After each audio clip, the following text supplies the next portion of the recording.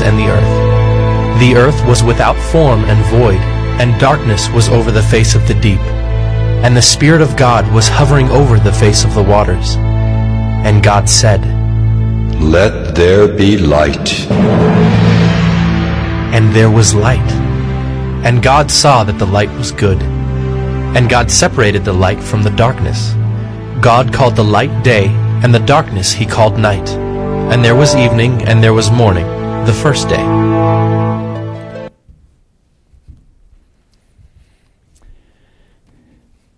I've come to find that documents are written for many different reasons.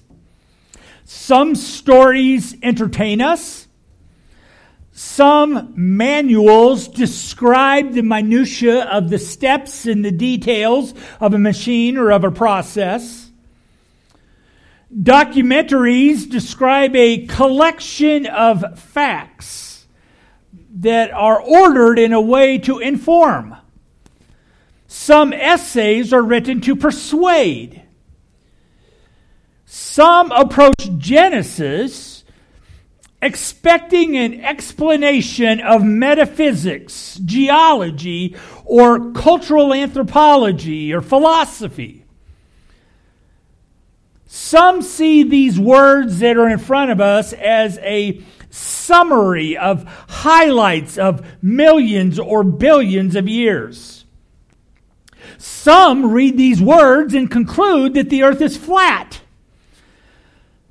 Some ask this book to answer the question about life on other planets.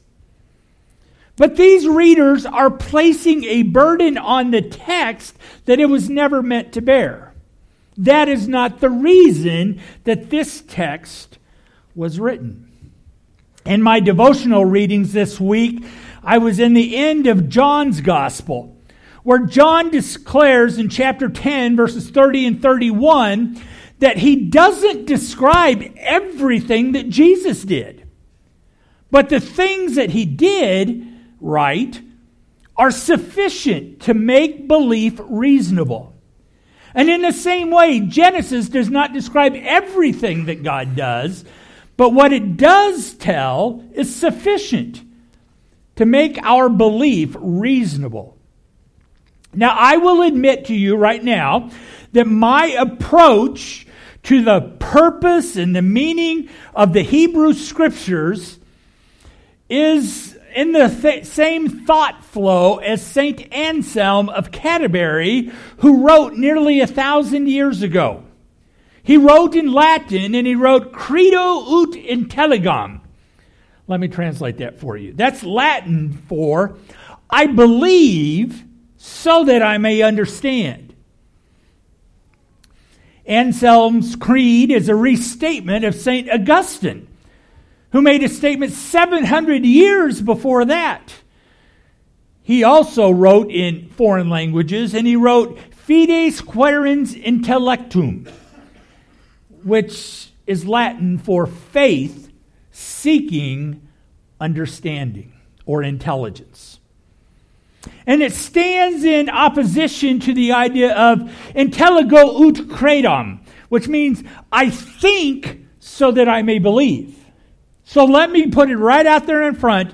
Because I believe, I read the Scriptures so that I will understand, rather than reading the Scriptures so that I will come to a cognitive understanding so that I can believe.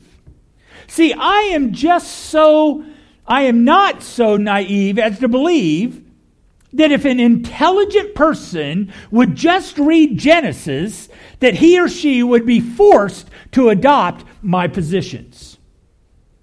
I admit, I approach this book as someone who already believes.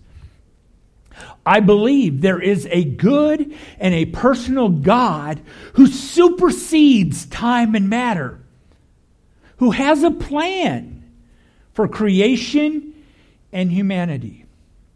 And from that bias, I believe God has revealed himself as the only person who was present before time.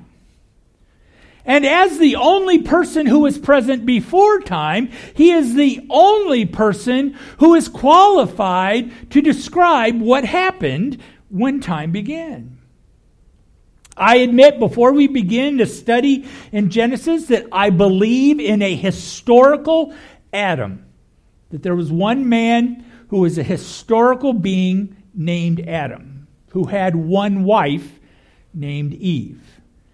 I also confess, just so that you have my bias on the table, I believe in 6 literal days of creation. But as I consider that as kind of my overarching framework, we now begin to look at the individual words here.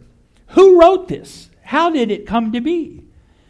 Well, if Moses authored Genesis, as most people believe, who was his audience? And why was this text needed? If Moses was rescued from the Nile somewhere around 1526 BC, raised by Pharaoh's daughter, kills an Egyptian, flees to the wilderness, and then encounters the burning bush somewhere around 1276 BC, yet my perspective flows from the Jewish numbering of years, and I believe that the events of today's text actually happened around 4140 BC. So if they happened 4000 BC, Moses isn't writing till 1300 BC. What happened over those 2600 years of humanity to create a curiosity about the origin and the purpose of man? Sometime between the 2nd and 3rd millennium BC, the Babylonians wrote a creation story. And they give credit to their gods and how everything began. Somewhere around 2700 BC, the Egyptians wrote a creation account, giving credit to their god, the god of Ra. And I'm convinced that Moses actually penned this when they were wandering in the wilderness. The murmuring Israelites had been exposed to Babylonian and Egyptian theories, but they found themselves in the desert, and their talks around the campfire began to ask, how did we get here? Who is behind it all? Where are we going? And these are questions that continue to plague humanity today. Is there anyone behind it all? How did we get here and where are we going? Well, I believe that since neither Moses nor any of his audience was there on day one, God reveals himself by instructing Moses through the inspiration of the Holy Spirit. Moses wasn't there, but God was there. And so God told Moses what to write. And we are going to discover God's answers to these 3 questions. How did we get here? Who is behind it all? And where are we going? Between now and Memorial Day in the first 11 chapters of Genesis. The first question is answered in the first 3 words. 3 words in Hebrew, 4 words in English. Reshith Elohim bara. Beginning, created God. To the question, who is behind it all, God tells Moses to write that the Bible is not primarily a man-centered tale. It begins with, it ends with, and it revolves around God. In the beginning, before light even existed, God. God was already there before anything came to being that has come to being. Because I believe this is actually telling us, to the question, who is behind it all, God's presence is preeminent. Before anything else happened, God's presence already permeated everything. People approach this verse in front of us and they say, at the beginning. The beginning of what? The beginning of time as a sequence of events. The beginning of matter, which exists in gas, in vapor, in liquid, in solid, as we know it. At the beginning of time and space and matter as we understand it, God was already there. Books and movies like to appeal to being lost in time or the land before time. But those measure time as it relates only to humanity. But a plain reading of Genesis chapter 1 indicates that time and space existed before man and that God existed before time or space. This is why when God revealed himself to Moses at the burning bush, Moses says, "Who are you?" He says, "I am." God does not say, "I was" or "I will be." He is. Because God exists outside of time and space. He is permanent. He is eternal.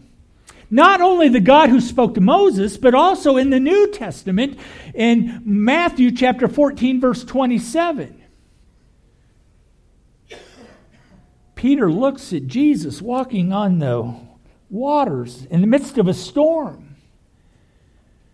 And Jesus said, "I am. Be not afraid." The Greek that Jesus uses, ego eimi, is normally translated in our Bibles as "it is I."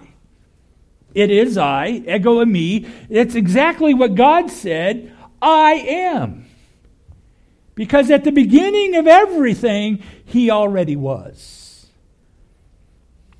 Now, I'm going to kind of get into the weeds a little bit of details that you may think, who would ever ask anything like that? You're just showing off, preacher.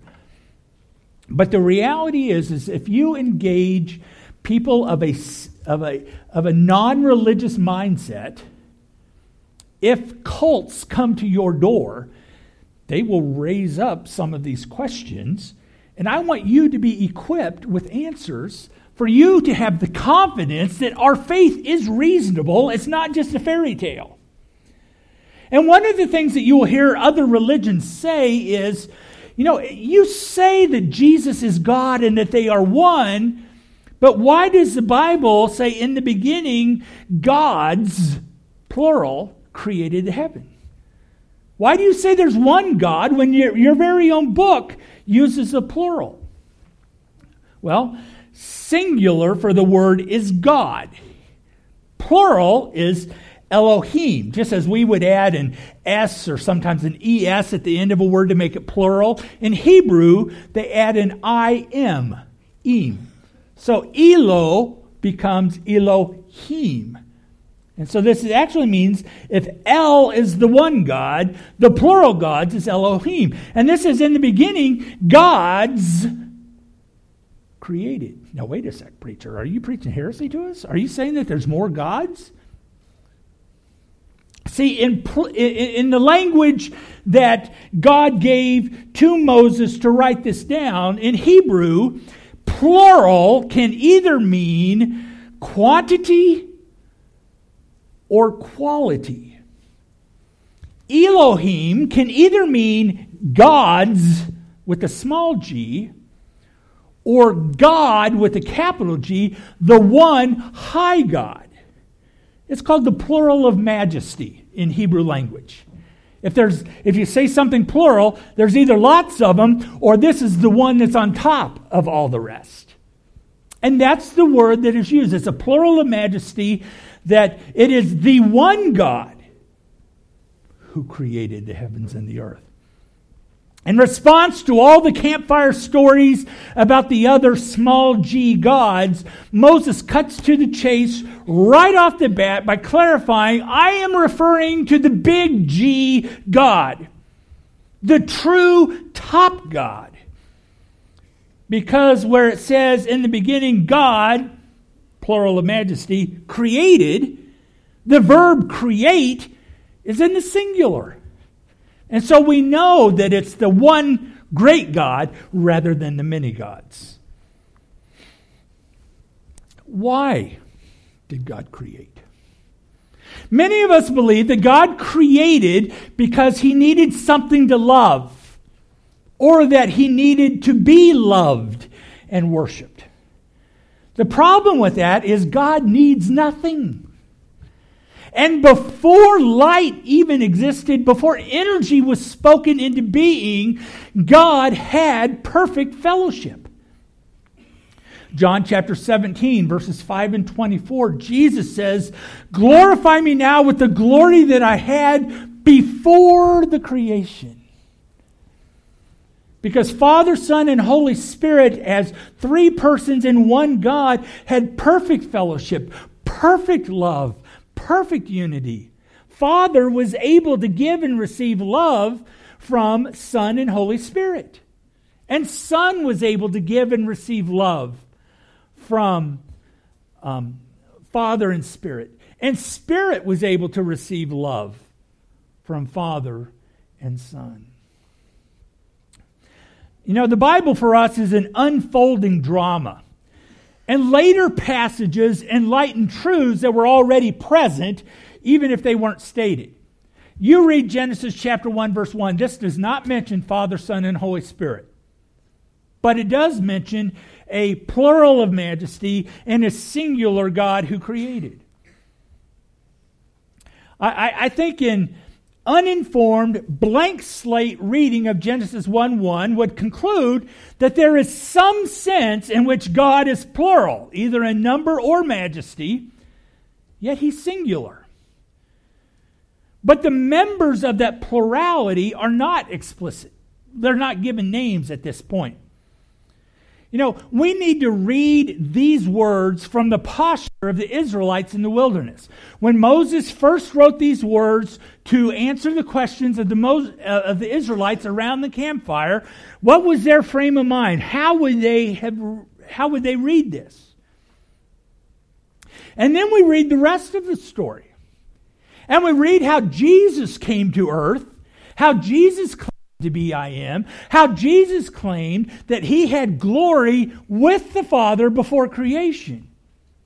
And so we take our post-resurrection understanding with Christ as the pinnacle of God's revelation,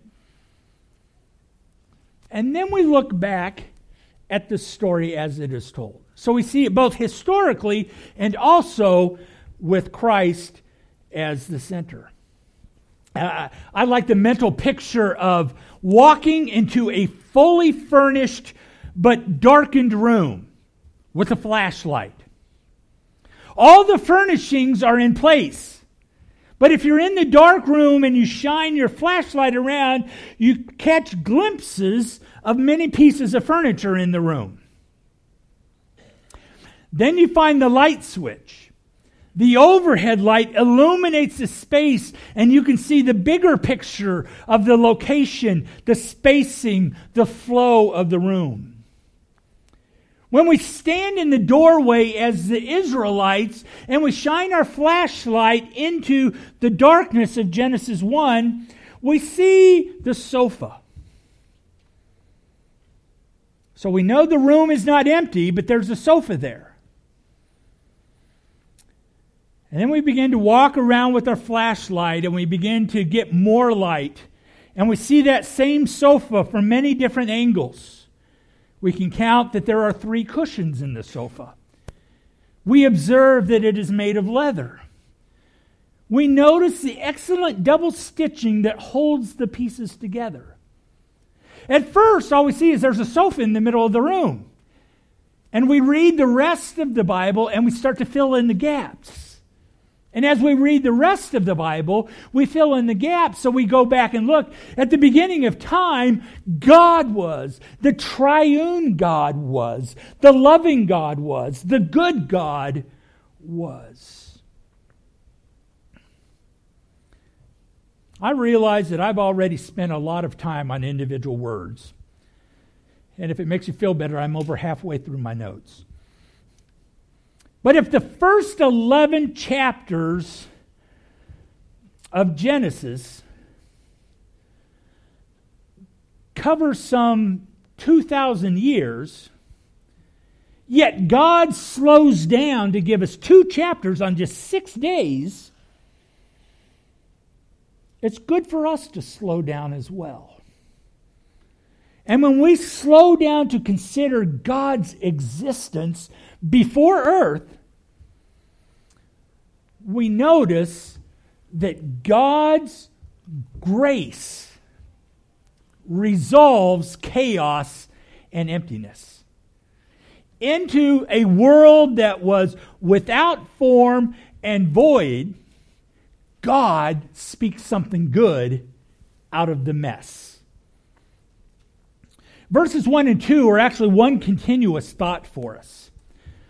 And again, I'm about to get into the weeds, but I think a light bulb is going to dawn. So that when a cult member tries to persuade you that there is somehow billions of years between verses 1 and 2, you can say, no, because it doesn't have a vav consecutive. I'm sure all of you are going to remember vav consecutive. I'll ask you in 30 minutes, a what, a woo? This is the way the Hebrew Scriptures, verses 1 through 5, look as they are written in front of us today. And the red, the green, and the blue, someone stole my pointer. Oh, I'm disappointed. The red, the green, and the blue are the verbs. Now you'll notice at the beginning of verse 3, verse 4, and verse 5, because Hebrew goes right to left, so you think you're looking at the end of the sentence when you're looking at the beginning. Notice the very first letter of the blue words. It looks like a backwards 7 with a short stump. That is the letter Vav. It's a conjunction that appears over 50,000 times in the Old Testament. And it simply means and then. As a matter of fact, if you would look at your English Bible, look down through Genesis chapter 1 and see how many verses begin with the word and. It's because it has this Vav, which is a letter of the Hebrew alphabet. And it simply means and then. And so verse 3 begins, and then God, and verse 4 says, and then God, and verse 5 says, and then God, but there's no and then at the beginning of verse 2. Because verse 1 and verse 2 fit together. It's not verse 1 happened and then verse 2. Verse 1 happened and verse 2 is a clarification of what happened in verse 1. So you would say, on this day, the day that was dark and formless and void. So 1 and 2 are meant to fit together grammatically, and so now you've had your Hebrew lesson. And if anyone tries to tell you that there's a gap between Genesis 1 and 2, you can say, no, the grammar of Hebrew does not support that claim. But the rest of the book has and then, and then, and then, and then. So we know that Moses knew how to write and then, but he intentionally leaves out and then at the beginning of verse 2. You know, it's a mistake for us to somehow insert millions of years between these two verses simply to make room for the dinosaurs. I don't deny that dinosaur fossils have been unearthed. I just deny, based on my understanding of Scripture, that dinosaurs should be dated before days 5 and 6 of creation. I believe God created dinosaurs. And they didn't have to happen millions and billions of years ago, somehow between verses 1 and 2, because verses 1 and 2 are meant to fit together. Okay, Hebrew lesson number 2. Tohu vabohu. Tohu vabohu. It has a ring to it that we don't have in English. When we say without shape and void, there's no rhyme. Without shape, grammatically, doesn't seem to mean void. But in the language that he was written, remember this was an auditory language. People couldn't read, and so they would tell stories. And so it was told with mnemonic voices like this, like rhymes, so that people could remember it. Jesus says, God says to Moses, and Moses records for us, at the beginning, things were tohu vabohu. Now we would use the words null and void. Two words that seem to be the same, but there's just a little bit of difference. And by saying two words, null and void, we get the idea it's really useless. And that's the idea of tohu vabohu. He says it's without form, it is void, it's empty. He's simply saying something in a way that we can remember that before the first day, when God was, our earth was empty and meaningless, void, shapeless. You know, I hate to hear it, but I hear people talk about driving over Kansas and saying it's a vast wasteland. And whenever I hear somebody accuse Kansas of being a vast wasteland, I have to ask, have you ever driven through central Illinois? Have you ever driven through northwest Texas? Sorry, Frank. Or have you ever driven through Arizona? Kansas is beautiful compared to those vast wastelands. But it's that idea of a vast wasteland that God is saying here. Before he spoke light into existence, this was a wasteland. Null and void. Tohu vabohu. Later on in Isaiah 34 and in Jeremiah chapter 4, the pairing of these words, tohu vabohu, it's used to indicate judgment. After there is judgment, after there is punishment, things become tohu vabohu. And so it's a picture of meaningless and emptiness, and we see that later. But there's nothing that indicates in verses 1 or 2 that judgment or punishment is the situation. Simply that earth without God is barren, a wasteland. As man has been able to send back pictures from the moon and from Mars, I see uninhabitable, barren, void. This is life apart from God's gracious intervention. And that was earth before God intervened. I hear a lot of people ask, why would God send anyone to hell? And that's because people want to invent a God of their own imagination. The God that I imagine would not send anyone to hell. Let me give you a hint. God doesn't send anyone to hell. Hell is our existence without God's gracious intervention. Hell is an absence of God, and it is our rebellion and our choice that sends us into that godless existence. God doesn't send people to hell. Sin and rebellion, wanting to do life apart from God, causes people to go to a place that is apart from God.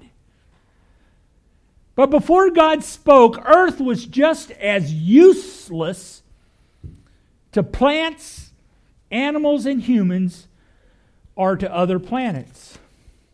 But God's Word reveals possibilities.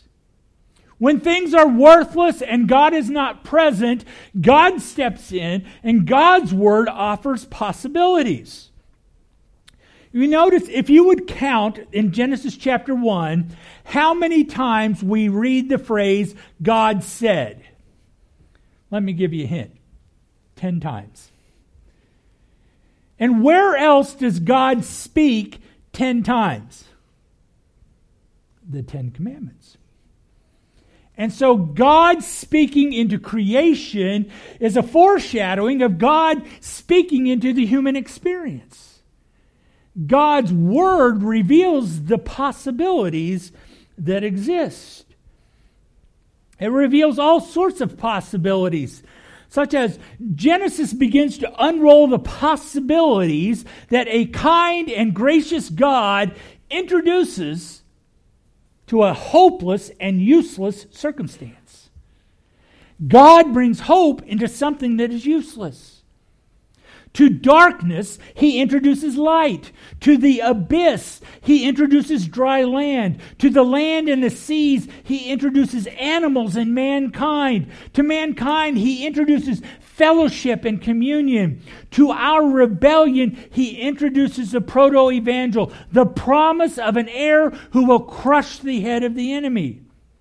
To our wickedness, God introduces restoration. To our vanity, He introduces worship and purpose. To sin, God introduces forgiveness. To our death, He introduces resurrection. And to evil, He introduces a new heaven and a new earth. God's Word brings possibilities into our useless, godless existence.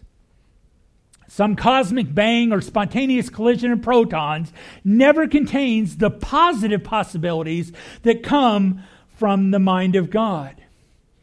Because God's plan is perfect. That's what I see at the very end of verse 5. And there was evening and there was morning. I see a progression, one thing and then the next. And when I see one thing and then the next, I see a plan at work. And as God plans what's going to happen, we find out that His plan is perfect. We see the sequence of moments. One has to happen before the other can happen. And if one happens first and then the other happens next, there's a sequence. There's a plan. One situation existed and then another came to be. And this progression was called a day. If there was a sequence of events, that sequence is either random or it is planned. If there is a sequence, then entropy says it is either getting better or it is getting worse or it's becoming different in some way. Because if we look at randomness, it requires eons of time. Let me drop one little note here, a side note. So now I've got your attention. This isn't part of the message, it's kind of a side piece. Let's see if this picks up any traction. One of our members suggested that a group trip to the Creation Museum and Ark exhibit, when school lets out, would really enhance this sermon series. I don't know a single person who's ever been disappointed that they took that trip to Creation and Ark. So you talk it up among each other. Let's see if something begins to move. Let's see if my formless idea becomes a concrete plan. Because random requires eons, but God's intelligent design follows a plan that makes perfect sense. You know, there are those who claim, I admit there are people who claim that the change that happens within the world is random. But I observe differently. Because you have heard it said, all that is required for evil to triumph is for good men to do nothing. In order to move towards something good, somebody has to introduce good energy, good ideas, good thoughts, good actions. And I believe that it is because forward energy demands input. And for us to become any better than we were before requires God's input. And it's intentional. And it's a plan that God has put in place. God spoke energy, let there be light, into formless and void. Why? Because He is good. Because God is great, and because He is good, He introduced light energy into the earth. God promises the seed of woman because He is great. God is good. God promises atonement and forgiveness because His plan is great and it is good. God offers salvation because His plan is great and it is. And our world only has hope because His plan is great and indeed. We do have a God who is a good God, who has a great and a good plan because He speaks positive and possibilities where a non-God existence is null and void.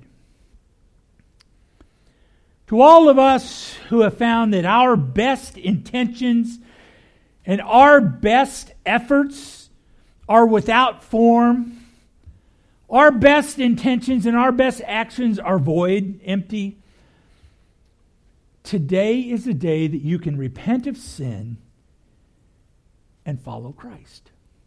Today can be your day to say no to your godless existence and yes to the good and perfect plan of God for you. Solely relying upon our human effort and begin to trust in the plan and the goodness of a God who graciously offers you salvation. In a moment, our final song is a redo of two of the songs that we sang a little bit earlier in the service. And as we sing together, if you would like to place your trust in God's good and perfect plan, I invite you to come to the front. Let me know of your desire, and I will partner you with someone of your same gender who can show you from God's Word how you can know that your life is part of God's plan. A good, a great, a perfect plan for your life. If that's you, you come. If you're already trusting in God's good and perfect plan, let's tell Him how good, how great, how perfect He is. Let's stand together as we sing. If the Holy Spirit is prompting you, you come.